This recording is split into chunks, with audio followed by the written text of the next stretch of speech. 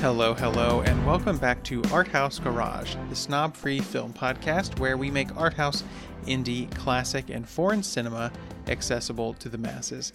I am your host, Andrew Sweatman, and today we're focusing on another classic. We are continuing our series on film noir with a look at 1950s In a Lonely Place, starring Humphrey Bogart. As always, our classic film expert, Rance Collins, is back to talk us through the film's history and legacy. Don't go anywhere.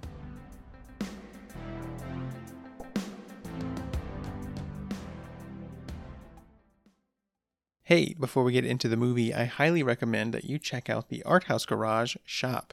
I've mentioned before that we have t-shirt designs like Movies Are For Everyone and Watch Old Movies.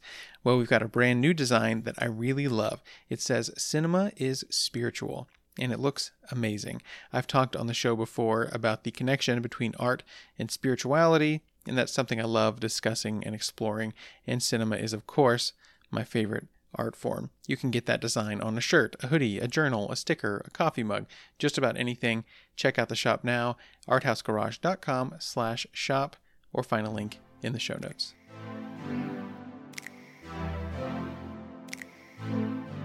Let's talk film noir. This is the third episode in our film noir series. First, we looked at The Third Man back in episode 77. Then we did Nightmare Alley in episode 79. And today we continue with In a Lonely Place.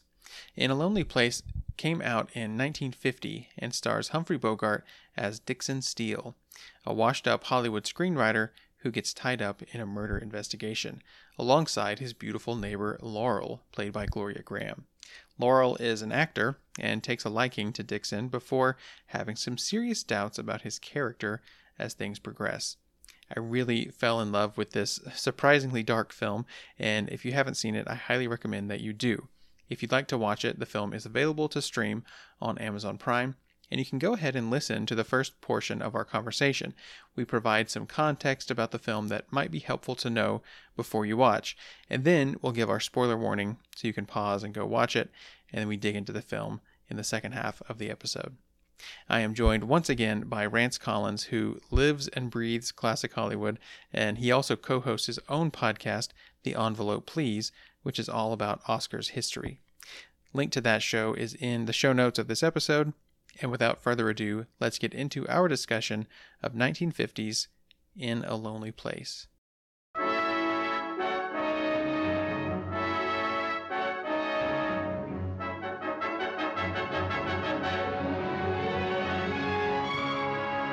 Did you see Mr. Steele last night?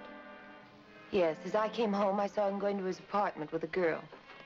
That girl was murdered between 1 and 2 o'clock this morning.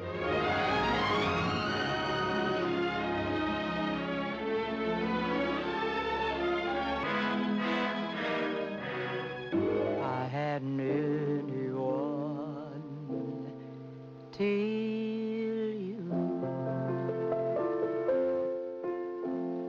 I was a lonely one till you. Welcome back once again, Rance Collins. How's it going? It's good. I'm excited to unpack another one of our noirs. Yes, absolutely. And this one, I don't know, based on, I knew very little about it, and I knew we needed to include something with Humphrey Bogart in it for the series, and it was it was dark. I gotta be honest, I actually finished it very recent, like within the last hour. And it made me sad. It's a sad movie, but yeah, it was very, very good, and yeah, I'm excited to get into it. But yeah, it was darker than I expected. I think I keep saying that. Something about, this movie was made a really long time ago. You don't expect sometimes it to have quite the edge that it does, Right. even though I keep learning the same lesson over and over, but I still keep getting surprised because like with Nightmare Alley was so dark, and now this, and anyway. But I yes. keep recommending these movies to you. Like in the other series, I was like, let's watch Leave Her to Heaven. That'll be Yeah, God, that one was heavy too. Yes. But I feel like, Humphrey Bogart is probably the seminal figure of film noir. Mm-hmm. And I knew most people would say, oh, Maltese Falcon or Big Sleep. Yeah. But I thought we should do something a little bit more off the beaten path so people could discover something cool. Yeah, and I'm glad we did because, again, like the reason this sticks in my mind is I've seen the Criterion cover a handful of times. It's him sitting on the bed, kind of looking sad, and with this title "In a Lonely Place." Well, that sounds really interesting. I wonder what that's about. So now I've seen it. I'm just really glad that I have. But yeah, so what we've done with this series is, before we get into the plot, in case someone has not seen it and wants to watch it, we'll start out with just context, talk about actors, filmmakers, a little bit about what it's about. And then if you want to pause and go watch the movie, which is streaming on Amazon Prime and a few other places, then you can come back and hear our kind of breakdown of it and have a whole film viewing experience with it. So yeah, let's talk about, I guess, maybe Humphrey Bogart is a good place to start, as yeah, like you said, a seminal figure in the film noir movement. So this is not his first film, but would you say this is early or late or kind of middle of his career? This is mid-late. He Mid-late. died in 1957, I believe. Okay. Oh, this is And 1950, so yeah. Yeah, and so this is only 7 years before his death. I'd say, peak Humphrey Bogart is mid to late, early to mid 40s. That Casablanca, Through the Bacall movies of the mid to late 40s. But he had been bouncing around for a long time at this point. He had been in Hollywood after doing Broadway, and Hollywood really couldn't figure out what to do with him. He went back to the stage, and he had a breakout role in a movie called The Petrified Forest movie. I meant to say play that was made into a movie called The Petrified Forest, where he played this kind of rough criminal who is technically the second lead of the film, but he kind of steals the show. And it was that movie that, led to this contract at Warner Brothers. And then he again, they didn't really know what to do with him in the late 30s. He's in a bunch of really random films. There's a really great Bette Davis movie called Dark Victory, where for some reason he's in the film playing an Irish horse trainer. Which is a smaller role in the movie. So, he doesn't really make too much of an impact, but it's kind of very obvious based on that part that Warner Brothers still isn't sure, like, he's not a traditional leading man. Yeah. What do we do with him? And then starting in around that same time, 1939, he makes movies like The Roaring Twenties and I'm trying to think of a title of a movie that's right on the tip of my tongue, and it's gonna come out just a second. Around 39, Dark Victory, Roaring Twenties, Return of Dr. X. No. Keep going. They Drive by Night. They Drive by Night. There we go. And then, of course, Maltese Falcon comes in 41. In 41 as well. High Sierra. And then Casablanca. And that's really where we get the Bogart that we all know and love. But throughout the 40s, he had played a hard-edged but rootable leading man. He had been he was the sympathetic lead in these films, and he, after his contract ended at Warner Brothers, went on his own, made his own production company, which had produced one other movie before this. This was the second film at that production company, In a Lonely Place, and he loved the novel that this is based on so much that he wanted it made into a film, and he wanted to play this much less sympathetic, much more complicated character. So this is right at the beginning of his freelance period after his very historic run at Warner Brothers as one of their top leading men. Yeah, it's really interesting. And so he's magnetic as always, like even at the beginning of the story. It kind of opens with him driving around at night, and you see his kind of violent tendencies right at the beginning, not knowing yet how much of a part of the story that's going to be. But yeah, it's amazing. I mean, anytime he pops up on the screen. It's just like he's so magnetic and so likable, and so it's conflicting feeling watching him play this character who is he good, is he bad? It really plays with that, and you don't really know what's going on, like his motivations, and there's a lot of questions left hanging till kind of the very end. So yes, a very interesting role from him, and one that I really liked. You know who I loved in this film is Gloria Graham, who I don't know if I've seen her in anything else. I was about to look and see, but You have. she was incredible. You definitely have seen her in something else, because I know you've seen It's a Wonderful Life. Oh, yes, of course. Yeah, I didn't realize. And she plays Violet in It's a Wonderful Life. You know, the girl that they have the great line, I just wear this when I don't care how I look, and then the car. Yeah. Wow. Yeah. Okay. And she also is in Oklahoma, where she plays Ado Annie. And she made quite a few movies in the late 40s and 50s, including a few film noirs. Also, a movie for which she won an Oscar for supporting actress called The Bad and the Beautiful, which is a really another dark Hollywood story. She plays a producer's wife in the film, or a writer's wife, a writer or a producer's wife. One of the two. One of those. And then there's also a movie from that same year, I think it's 52, called The Big Heat, where she plays a woman who, this is a tremendous spoiler, so if people don't want to hear this, fast forward. Okay. She gets disfigured because like she's a mole, a gangster's mole, and she gets disfigured when the guy throws a pot of scalding hot coffee on her face. Wow. Yeah, another really dark moment in film. But she became kind of known for these film noirs, but her personal life is perhaps 20 times more fascinating than anything she ever did on screen, as great as she is in this movie. She was married to Nicholas Ray at the time they were filming. Okay. Nicholas Ray directed the film. And that marriage was already in trouble, and they stopped living together during the course of this film. And then they would get back together and break up again. And then later on, she would marry his son. Wow. Who she was caught in bed with while she was married to Nicholas Ray, and the son was a teenager. Wow, what a scandal. My goodness. Yeah. Then she was married to the son for like 10 years, and they had 2 kids. So I think 2 kids. Don't quote me on that. So they had kids though.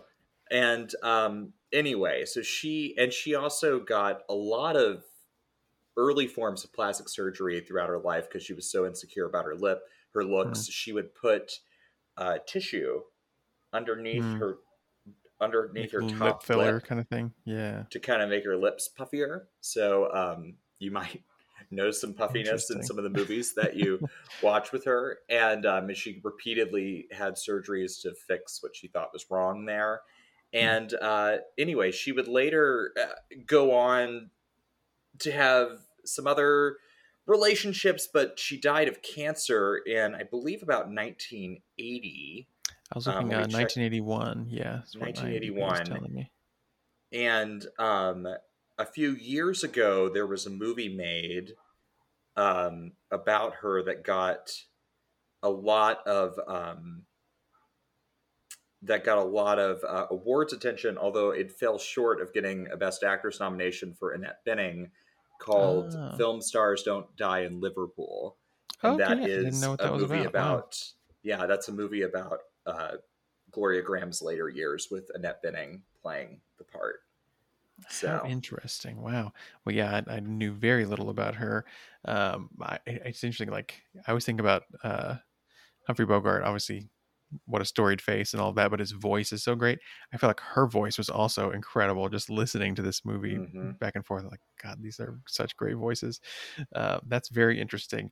Well, and knowing all those layers, I mean, like, let me just add a couple layers to this too. You know, that was obviously very sordid past for Gloria Graham and Mhm. sordid future, because we're like right in the middle of all that happening when she films this. But in addition to that, Humphrey Bogart, Laura Bacall was obviously his last wife, his longest marriage, Hmm. I believe like 44 or so to 44, 45, somewhere in there, to his death in 57. They had 2 children. All reports, very happy marriage, but there was a film essay that I saw was written by the silent actress Louise Brooks about this movie. She knew Humphrey Bogart, and she said that this film was closest to his personality and that he was known to occasionally have these violent outbursts. Now, he was, right before he was married to Laura Bacall, he was married to another actress who wasn't a big name, but they were married for quite a while, and they were known for having like drunken brawls. And Wow. that wife was known for being an alcoholic who caused lots of problems. I think her name was Mayo Method or something like that. Hmm.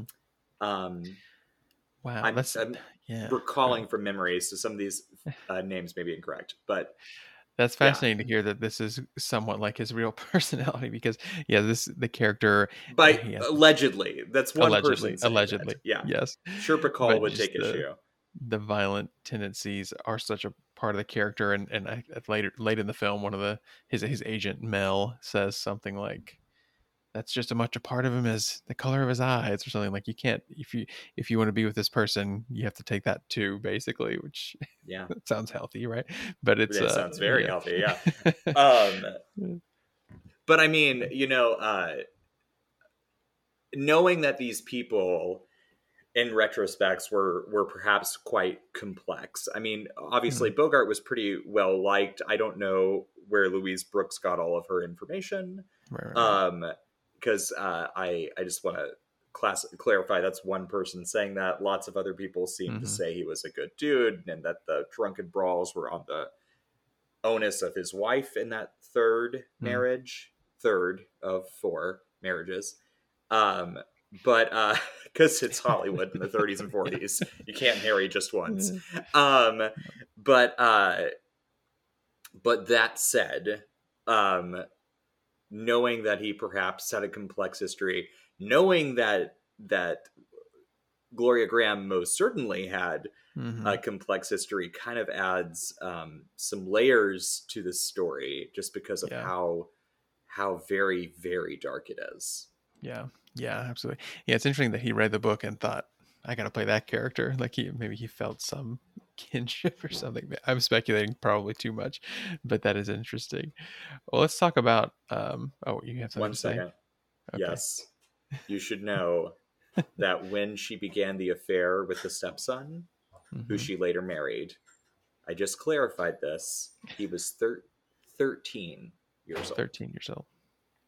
Caught in Wow. bed with him when he was 13. That's yeah, wow. I don't know what to say to that. That's I don't know. shocking. Affair is probably the wrong. The only reason that I'm using the word affair is just because they get married later. But even still, that's a Right. Mary Kay Yeah. Letourneau situation. That's And pretty intense. yeah, Wow.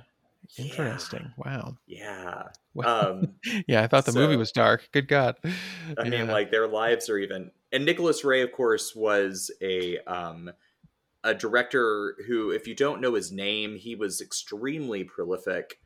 Um, During this period, he also made a movie called Rebel Without a Cause a few years later Mhm.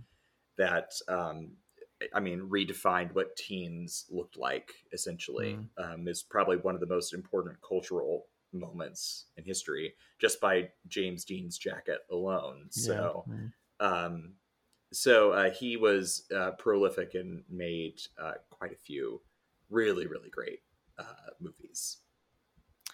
Yeah, definitely. It's one of those names that I always hear, and I'm like, okay, yeah, I know a handful of things at least. But yeah, like They Live by Night was him, and of course Mm-hmm. this one, um, He made Rebel that Without a a Cause, as you mentioned. western called Johnny Guitar with Joan Okay, yeah. Crawford. That's really fun and edgy. Um, he was really the 50s was his hotbed period, Mm. but he was just known for these kind of angsty, edgy films. Yeah. Yeah. That's all good stuff and good to know. For anyone who has not seen it, a little teaser of the plot maybe is Humphrey Bogart, as we've mentioned, he plays a character with some violent tendencies named Dixon Steele. He is What a a name. screenwriter. Yeah, it's a great name, Dixon Steele. He's a screenwriter. He's sort of at the beginning of the story, you could say washed up, I guess, hasn't had a hit in a while, and gets hired to adapt this book. He meets a coat girl who's read it and wants basically her help. He invites her over and he's like, tell me what happens because I don't want to read it, basically, if it's not going to be good. And then she leaves his house and find out the next morning she's been murdered. And there's a lot of question about what happened, obviously. And at the same time, Gloria Graham is his neighbor who's seen him around. They meet kind of at the same time, and a relationship develops there. And that's probably all you need to know going into the movie, but that's kind of the basic setup. And it gets very dark, it gets very twisty, and it gets just more morbid than I expected, more than anything, I think. But it really does. By the way, the a lot of the movie takes place at this apartment complex because, of course, Gloria Graham is her character's a neighbor of Humphrey Bogart in the movie, and they have this lovely, like, very Hollywood courtyard apartment building, which either is based on or was filmed at, depending, like, I think clearly a lot of it was recreated at a soundstage, but the location is on Harper Avenue and Fountain Avenue in West Hollywood, which is just about a mile from where I'm recording this right now. Oh, cool. And a few years ago, some friends of mine and I don't know, we had like an afternoon where we just like checked off a bunch of locations that have been used in movies, and we stopped by this one, and somebody let us in the courtyard and then told us all these stories about how, like, supposedly James Dean and Marilyn Monroe and all these other people had lived there before. And it's retained this look about it. It has a very old Hollywood look, and it's the coolest little courtyard building. It's a great setting for the film. That's so cool that Harper and Fountain, in case anybody's visiting and you want to see the exterior. Right on the corner of the intersection. So that's great. Well, that's probably enough context. So if you haven't seen it, go watch it. We're about to get into more stories, detailing stuff.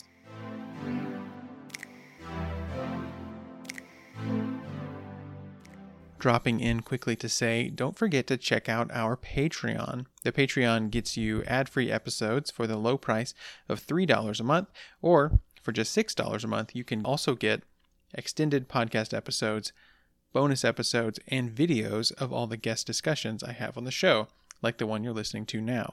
I've had a great time with the bonus episodes as well, which are open-ended discussions of films and TV, old and new.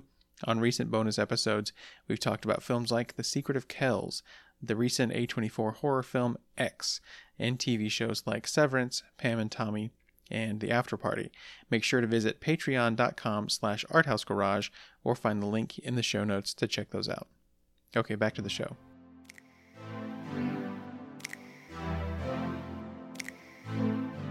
Spoilers, I guess, is the word. It always feels weird talking about spoilers with a really old movie, but yeah, we're gonna talk about like the ending and stuff. So I guess we can talk a little bit more details about the film. So yes, it's quite steamy, more than I expected too at the beginning. So they meet at the police station, actually. So like he's been called in for questioning, and it's so smart how the script plays it. They're like, why are you not more upset that this woman has been murdered? Like he's kind of making jokes about it and stuff. It's like, oh, he's a screenwriter, he writes these murder stories, he's used to this kind of thing, is kind of the thing. But then he also makes jokes in a way that he could be implicated, basically. And it's like, you're not helping yourself here. But because of that, it plays it so well that it keeps the audience guessing too about could he actually be guilty. But yeah, anyway, they meet, and like they've seen each other across the courtyard, and he says something like, yeah, I've seen her, she was watching out her window in her negligee or something. And then a moment later she says, yeah, I saw him too, I really liked his face. And it's like they're like really getting pretty flirty right here in front of everybody. Right away. And And then it only continues to get steamier before it gets darker, I guess. But I liked that about it as well. But so this woman has been murdered. So some of that's just the dark things that were surprisingly dark. So her body's been found in a canyon where it's clear that she's been thrown out of a car. And I think the first scene that was really great was when one of the detectives that's working on it is like an old friend of his. He invites him over for dinner, and he basically, like, they're talking about the murder case, and he gets the detective and his wife to act it out, like pretend you're sitting in a car here, and he sort of directs them almost like a film director in this little scene. And he gets really into it, and he's like, and you like the way it feels when you choke the life out of her, and like he the light on his face as he's like saying this, he's like going a little bit insane. And he, like, the wife is actually like, stop choking me, you're choking me too much. And he like has insights into the case that they hadn't been able to figure out. But he's like, well, of course she was still alive when they got in the car, or he would have put her in the trunk. And the detective was like, I never thought of that. And like there was no hand mark, so it must have been that he choked her with his forearm. And so like they're acting that out. So he's like helping the detectives with the case, but it's like, oh, why do you know so much about this? And he continues to make a few little jokes that kind of could implicate him more specifically. But yeah, that scene was the first time I was like, wow, this is really going to go there. So that was pretty interesting. Does not hold punches. It's funny too, because I guess we're getting into spoilers now. Apparently the ending was originally supposed to be was supposed to have him killing her. I wondered that, because I really thought he was going to in that moment. And then he would be immediately like the detective walks in on him, he gets arrested, and that would have been the end of the film. But the either the director or the screenwriter, I want to get this right, because I just had this pulled up. I just couldn't believe the ending that Bundy, that screenwriter Andrew Salt, apparently he went by Bundy, and I had written, I shot it. This is Nicholas Ray talking. I shot it because it was my obligation to do it. Then I kicked everybody off stage but Bogart, Art Smith, and Gloria, and we improvised the ending as it is now. In the original ending, we had ribbons, so it was all tied up into a very neat package, with Lovejoy coming in and arresting him as he was writing the last lines, having killed Gloria. Huh? I thought, shit, I can't do that. I just can't do it. Romances don't have to end that way. Marriages don't have to end that way. They don't have to end in violence. Let the audience make up its own mind what's going to happen to Bogey when he goes outside the apartment. Wow, interesting. What a Boy Scout to do that. That's interesting. Well, it's interesting that they improvised that, because I thought you were going to say like the studio thought it was too dark and made them change it, like what we had with Nightmare Alley. And that's kind of what it feels like. We can't make Bogart a murderer. That's the way but if he had killed her, I almost like that ending better, because it kind of ties it up into a nice, like, self-fulfilling prophecy. Like, you're accused of this and people are afraid of you because they think you might be capable of this, and then you're actually driven to it in the last scene. I think that would have been great. I like the ending that we get to, but as it stands, that could still happen, because I guess that's true, because it's ambiguous. Yeah, that's true. He runs off into the street and that's it. Yeah, because they could see each other again. We don't know if that's they have a very toxic relationship. This doesn't mean that. That doesn't mean that. Nobody moved yet. Right. She hasn't gone to New York yet. There's no telling. There's no telling what could happen. So. Yeah. Oh, that was a great line too, by the way, in that final scene when he finally gets the phone call about the canceled flight, and he's like, I'll give her the message, your flight's been canceled.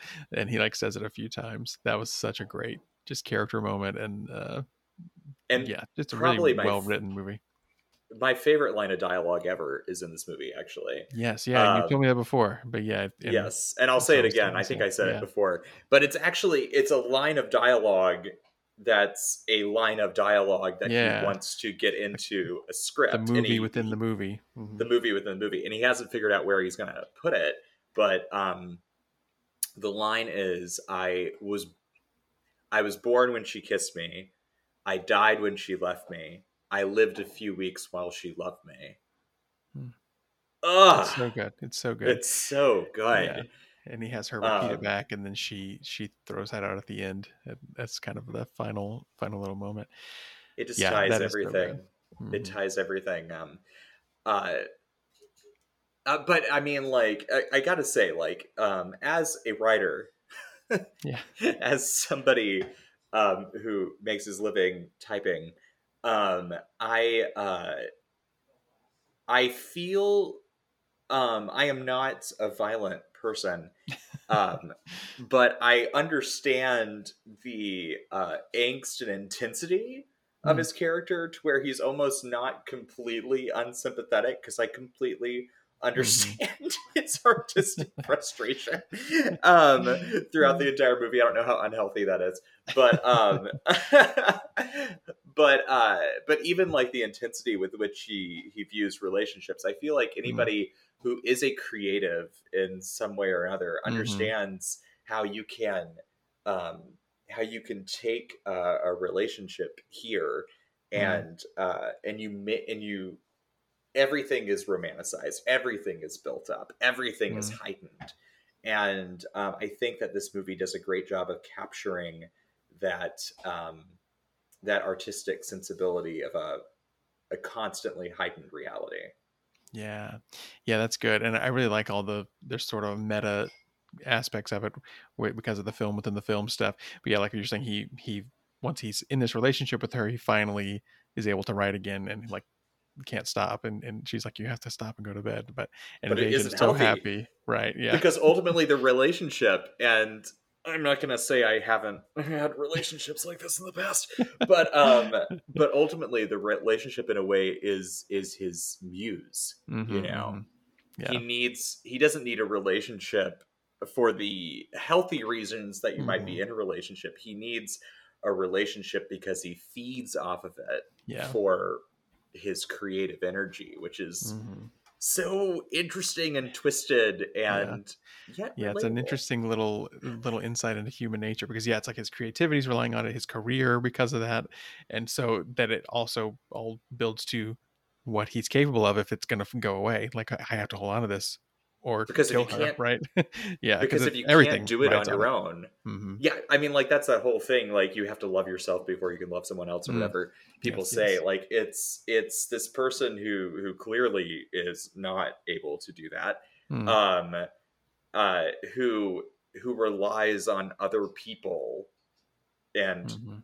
and literally choking the life out of them Mm-hmm. in order to bring life into his work, Yeah, yeah, which yeah. is man. So this movie was made for someone like me. So Yeah, it really is good. There's another kind of meta scene where they're in the kitchen, and he's like cutting open a grapefruit, and I can't remember exactly how it plays out, but he references the scene that they're in. He's like, oh, it'd be just like this scene where I'm here cutting grapefruit and you're talking about how you love me, and so like the movie within the movie thing almost goes the other direction, where they're self-aware in a way just in a couple of moments. So yeah, all the screenwritery stuff works really well. And there's also like at the beginning he's talking to the actors, and the way the actors all talk to each other and talk about the Mhm. biz is kind of cool. He gets mad at another writer who he says, you're nothing but a popcorn salesman, and he says, well, so are you. I just don't fight it. And I thought that was an interesting little uh, art and commerce kind of a discussion. Well, it's interesting that he's viewing his life as scenes, Mm-hmm, because mm-hmm. I think that a lot of people, not probably not even just creatives, but I think in a way, uh, there are quite a few people out there who view themselves as the main character in a really long biography, Yeah. Mm-hmm. and so there's a lot of times that I find myself not as present in a moment as I might be, because Mm. I'm seeing it as it might play in a Yeah. film, Yeah. you know. Yeah. This movie kind of taps into that. That's cool. Yeah. And I think that's one of the things I love about movies too, is that like, I always think about like after I watch a movie about parents and children, I'm like, I need to go be a really good parent to my children right now. And like, it really can inspire those things. And like, not that I feel like I'm in a movie now doing this, but like um, I don't know, it gets under your skin and affects you in a way that, uh, yeah, I don't know if that exactly ties in, but I mean, think about how mhm. much social media like heightens that idea too, because Mm-hmm. um, because now so much of what people do is kind of performance based because they're Yeah. thinking Mm-hmm. about how this is going to play in an Mm-hmm. Instagram story as much as they are about it happening in their own life. Yeah. Yeah. And Absolutely. so much of what people do these days is projection. So I think that somehow makes this character probably even more relatable now Yeah. Yeah.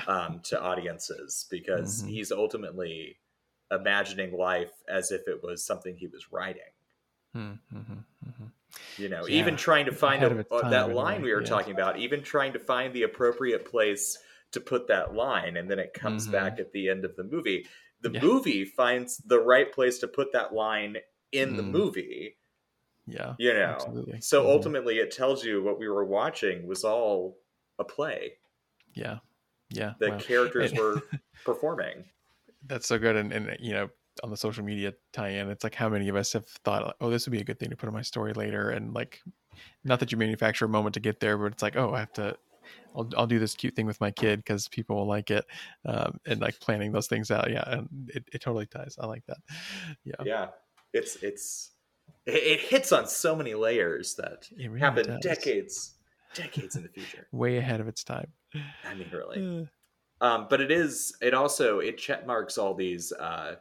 Speaking to the series that we're mm-hmm. doing, Yeah. it checks marks all these boxes by having it's dark in the way that a film noir is. It has to do with a murder and a murder mystery. It Mm-hmm. has these characters that you don't know whether or not you can really trust them. Mm-hmm. It has the black and white photography and the shadowy lighting, and it has an LA location, which a lot of film noirs are Mm. usually either like LA or New York. Not all, that's not a prerequisite, but there are quite a few that take place in Los Angeles, Mm-hmm. including The Big Sleep, which is Yeah. another great Humphrey Bogart noir. Bogart. Also, uh, Sunset Boulevard, Yeah, I was just thinking obviously, about Sunset Boulevard. Yeah. Double Indemnity Mm-hmm. takes place in Mm-hmm.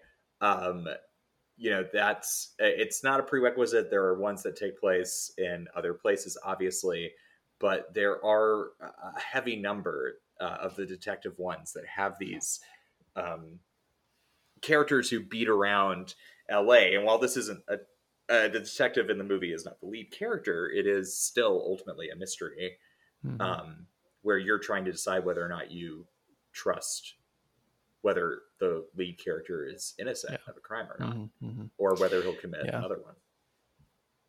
Yeah, absolutely, and I think it plays the relationship part of that so well as well because she falls in love with him and they seem so happy together, but then it sort of is nagging at her over and over time. But I think it happens at just the right speed where like suddenly it's like now he's like, you have to marry me, and he becomes more controlling because of all the relationship stuff we talked about where Mm-hmm. his career is doing well now and he's like, okay, we have to get married, and she's just gotten to the point where she's seen him be violent more, and she is like, I can't be with this man anymore, and now that comes to a head in just the perfect way, I think.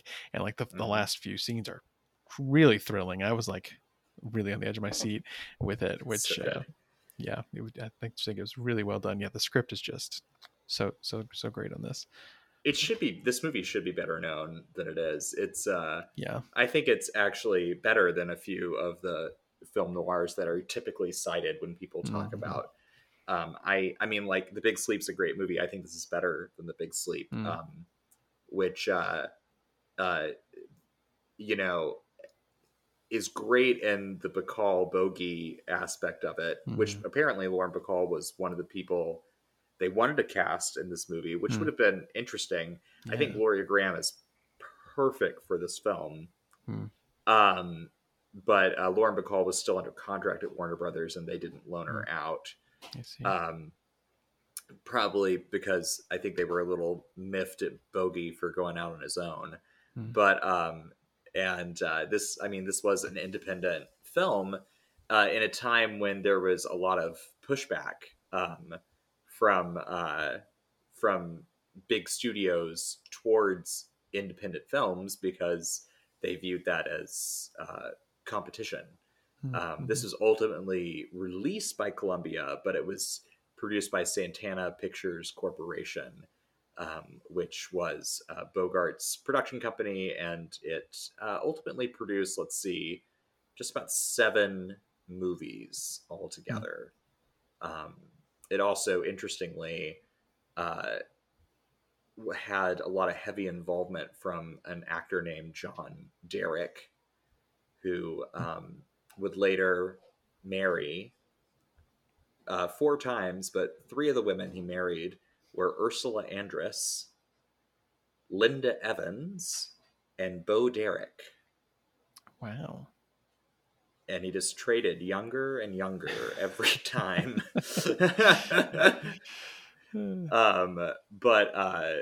Yeah, he just like Bogart was setting out on his own at a time when big studios were concerned about their future fortunes with the arrival of television and whatnot.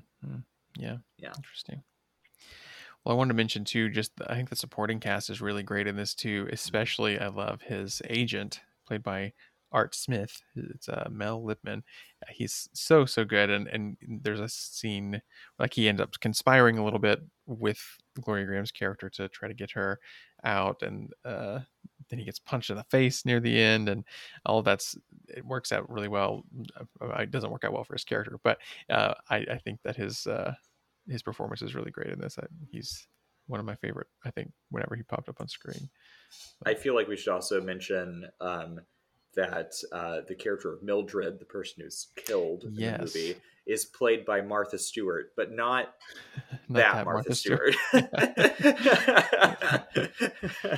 She's great too in the film too. She's kind of naive, and I didn't know. I think I knew there was a murder involved, maybe, but I somehow didn't expect her to be the victim. And then it was like, oh, there she goes. She's gone. Because she's kind of set up in a way that she might be the lead. Yeah. For a minute, because I didn't know much about fake. Gloria Graham, and I was like, I didn't think that was Gloria Graham, but is she going to be the romantic lead here? Yeah, exactly how I felt. Well, this movie is quite good. What else do we need to discuss about In a Lonely Place before we wrap things up, you think? I mean, I think that this is one of the quintessential film noirs. If you're looking to get a little deeper into a film movement that is often discussed in film circles, and certainly is famous for the ways that it's inspired filmmakers continually through the years. In a way, this may have been the first film movement that was really discussed in academia as something serious, because this is what those early filmmakers, those early new wave filmmakers, Coppola and Scorsese and Roman Polanski, all of those directors coming up in the 60s and 70s, they were largely paying homage, which we will get into more with our next movie, to movies like In a Lonely Place and to actors like Bogart. And this was not a hugely successful film upon release. This wasn't something that I think audiences really wanted to see out of somebody who was a huge box office star at the time. Playing a dark character wasn't exactly what they wanted to see from Bogart. I mean, he played dark characters, but they didn't want to see somebody who was a potential murderer out of him. But and I think that this movie really, really speaks to audiences of today. It has a through line that goes to HBO shows like True Detective, and it has a darkness about it that I think that audiences today would really appreciate. And it's definitely something I would like to see discussed more and rediscovered. So maybe Yeah. this podcast right now This is gonna do it. can This is the help time. that happen. It definitely is on the Criterion edition collection. Yeah, there's a so that Criterion definitely Blu-ray, helps. so it's got a nice special edition out there. You know, when you're talking about like influential stuff, I thought about the movie Barton Fink, the Coen Brothers movie. I think shares some DNA. We got this screenwriter in this kind of dark world. It's a wild movie, but it's a really but yeah. specific subgenre, you know, of movies about screenwriters. Like the madness of screenwriters. But I mean, it's interesting how much that does come up in noir, because again, Sunset Boulevard is about a down on his luck screenwriter, you know, and an actress, which we haven't said, but Gloria Graham's character is an actress. It kind of also has not been had much getting a lot of good roles. And it's just interesting how during the bulk of this movement during the 40s and 50s, you know, a lot of these movies takes place in Los Angeles, so it makes sense that you would use people who are in the industry as characters. But it's interesting how much of this is self-referential and how much is in its own way an analysis of the industry that is making the film. You know? So there's a lot to unpack here, and certainly much to enjoy. Yes. Well, that is In a Lonely Place. Again, it's streaming. It's like on Amazon Prime, and it's also on, I think, like Tubi and Crackle and some of those kind of lesser things, but you can watch it there. But then also, there is a Criterion edition disc. Highly recommended by both of us. Very, very good movie. And let's talk about next time. We are going to change gears a little bit and look at a slightly more modern film with Chinatown. Neo-noir. Yes, a neo-noir, Chinatown, starring Jack Nicholson, which I have seen, but it's been a long time. I watched it in college, so I don't know how many years ago was that now. We don't have to talk about that, but it's been a while, and I don't remember a lot about it, so I'm excited to check it out again. Graduated in a different decade, so yeah. Again, where that one is streaming, because I know that it is. That's part of why I chose it. I think it's on like Netflix or something. It's on either Netflix or HBO Max, maybe. It is on HBO Max, yes. So you can watch it on HBO Max. Actually, it's on Canopy, which is the free library one. It's on Hoopla, which is also a library on Cinemax. So anyway, it's in a few different places, but HBO is probably the most prominent there. But actually, I've been getting a lot of use out of Canopy lately. But go ahead. Yeah, you want to talk about an LA film. Yeah. Chinatown is one of the ultimate LA movies. So I look forward to breaking that aspect of this film down. And I'm always excited to watch something with Jack Nicholson, because I feel like it's been a while since I watched a Jack Nicholson movie. The image I have in my head that I remember of this is just him with his bandaged nose, because he gets injured in some way. But anyway, we will talk about Chinatown next time, and that will actually be our final of the Film Noir series. But yeah, I really enjoyed doing these, and I'm excited to get into that one with you next time. All right. Well, I guess then we can say bye-bye for now, and we will talk to you in a couple of weeks. Thanks so much, Rance. Amazing. Thank you so much. Great. As always, thank you to Rance Collins for all his insights. I feel so lucky to know him and to be able to get him on the show as much as I do. Looking ahead at the next couple of weeks on the show, next time I'll be discussing the new A24 horror film from director Alex Garland, Men. I am a big fan of Garland's other work like Ex Machina and Annihilation, as well as some of the films he wrote like 28 Days Later, Never Let Me Go, and Sunshine. So I'm very excited to see this one, and I'm planning to discuss with filmmaker and actor Corey Clifford. She came on the show previously to talk about the film Annette, and I'm excited to have her back for this one. Men is playing in theaters starting Friday, May 20th. And then the following week, we will finish up the Film Noir series with Rance Collins, looking at a neo-noir, 1974's Chinatown, starring Jack Nicholson. Chinatown is now streaming on HBO Max. And that does it for this episode of Art House Garage. Thank you so much for listening. We've got a few years worth of episodes, and you can hear all of those in your podcast app of choice. Our theme music is by composer Paul Hunefeld. Learn more at appallingproductions.com. If you want to support Art House Garage, become a patron over at patreon.com/arthousegarage, or find a link in the show notes. You can also buy an Art House Garage t-shirt at arthousegarage.com/shop. If you want to support us without spending any money, leave a rating or review in your podcast app, and that is hugely helpful. Stay in the loop about Art House Garage and the films we're covering by subscribing to our email newsletter at arthousegarage.com/subscribe, or you can email me directly, andrew@arthousegarage.com. And of course, follow on social media. You can find us on Facebook, Twitter, Instagram, and Letterboxd. Just search @ArtHouseGarage in all those places, or find links in the show notes. And that will do it for this episode. Thank you again so much for listening, and until next time, keep it snob free.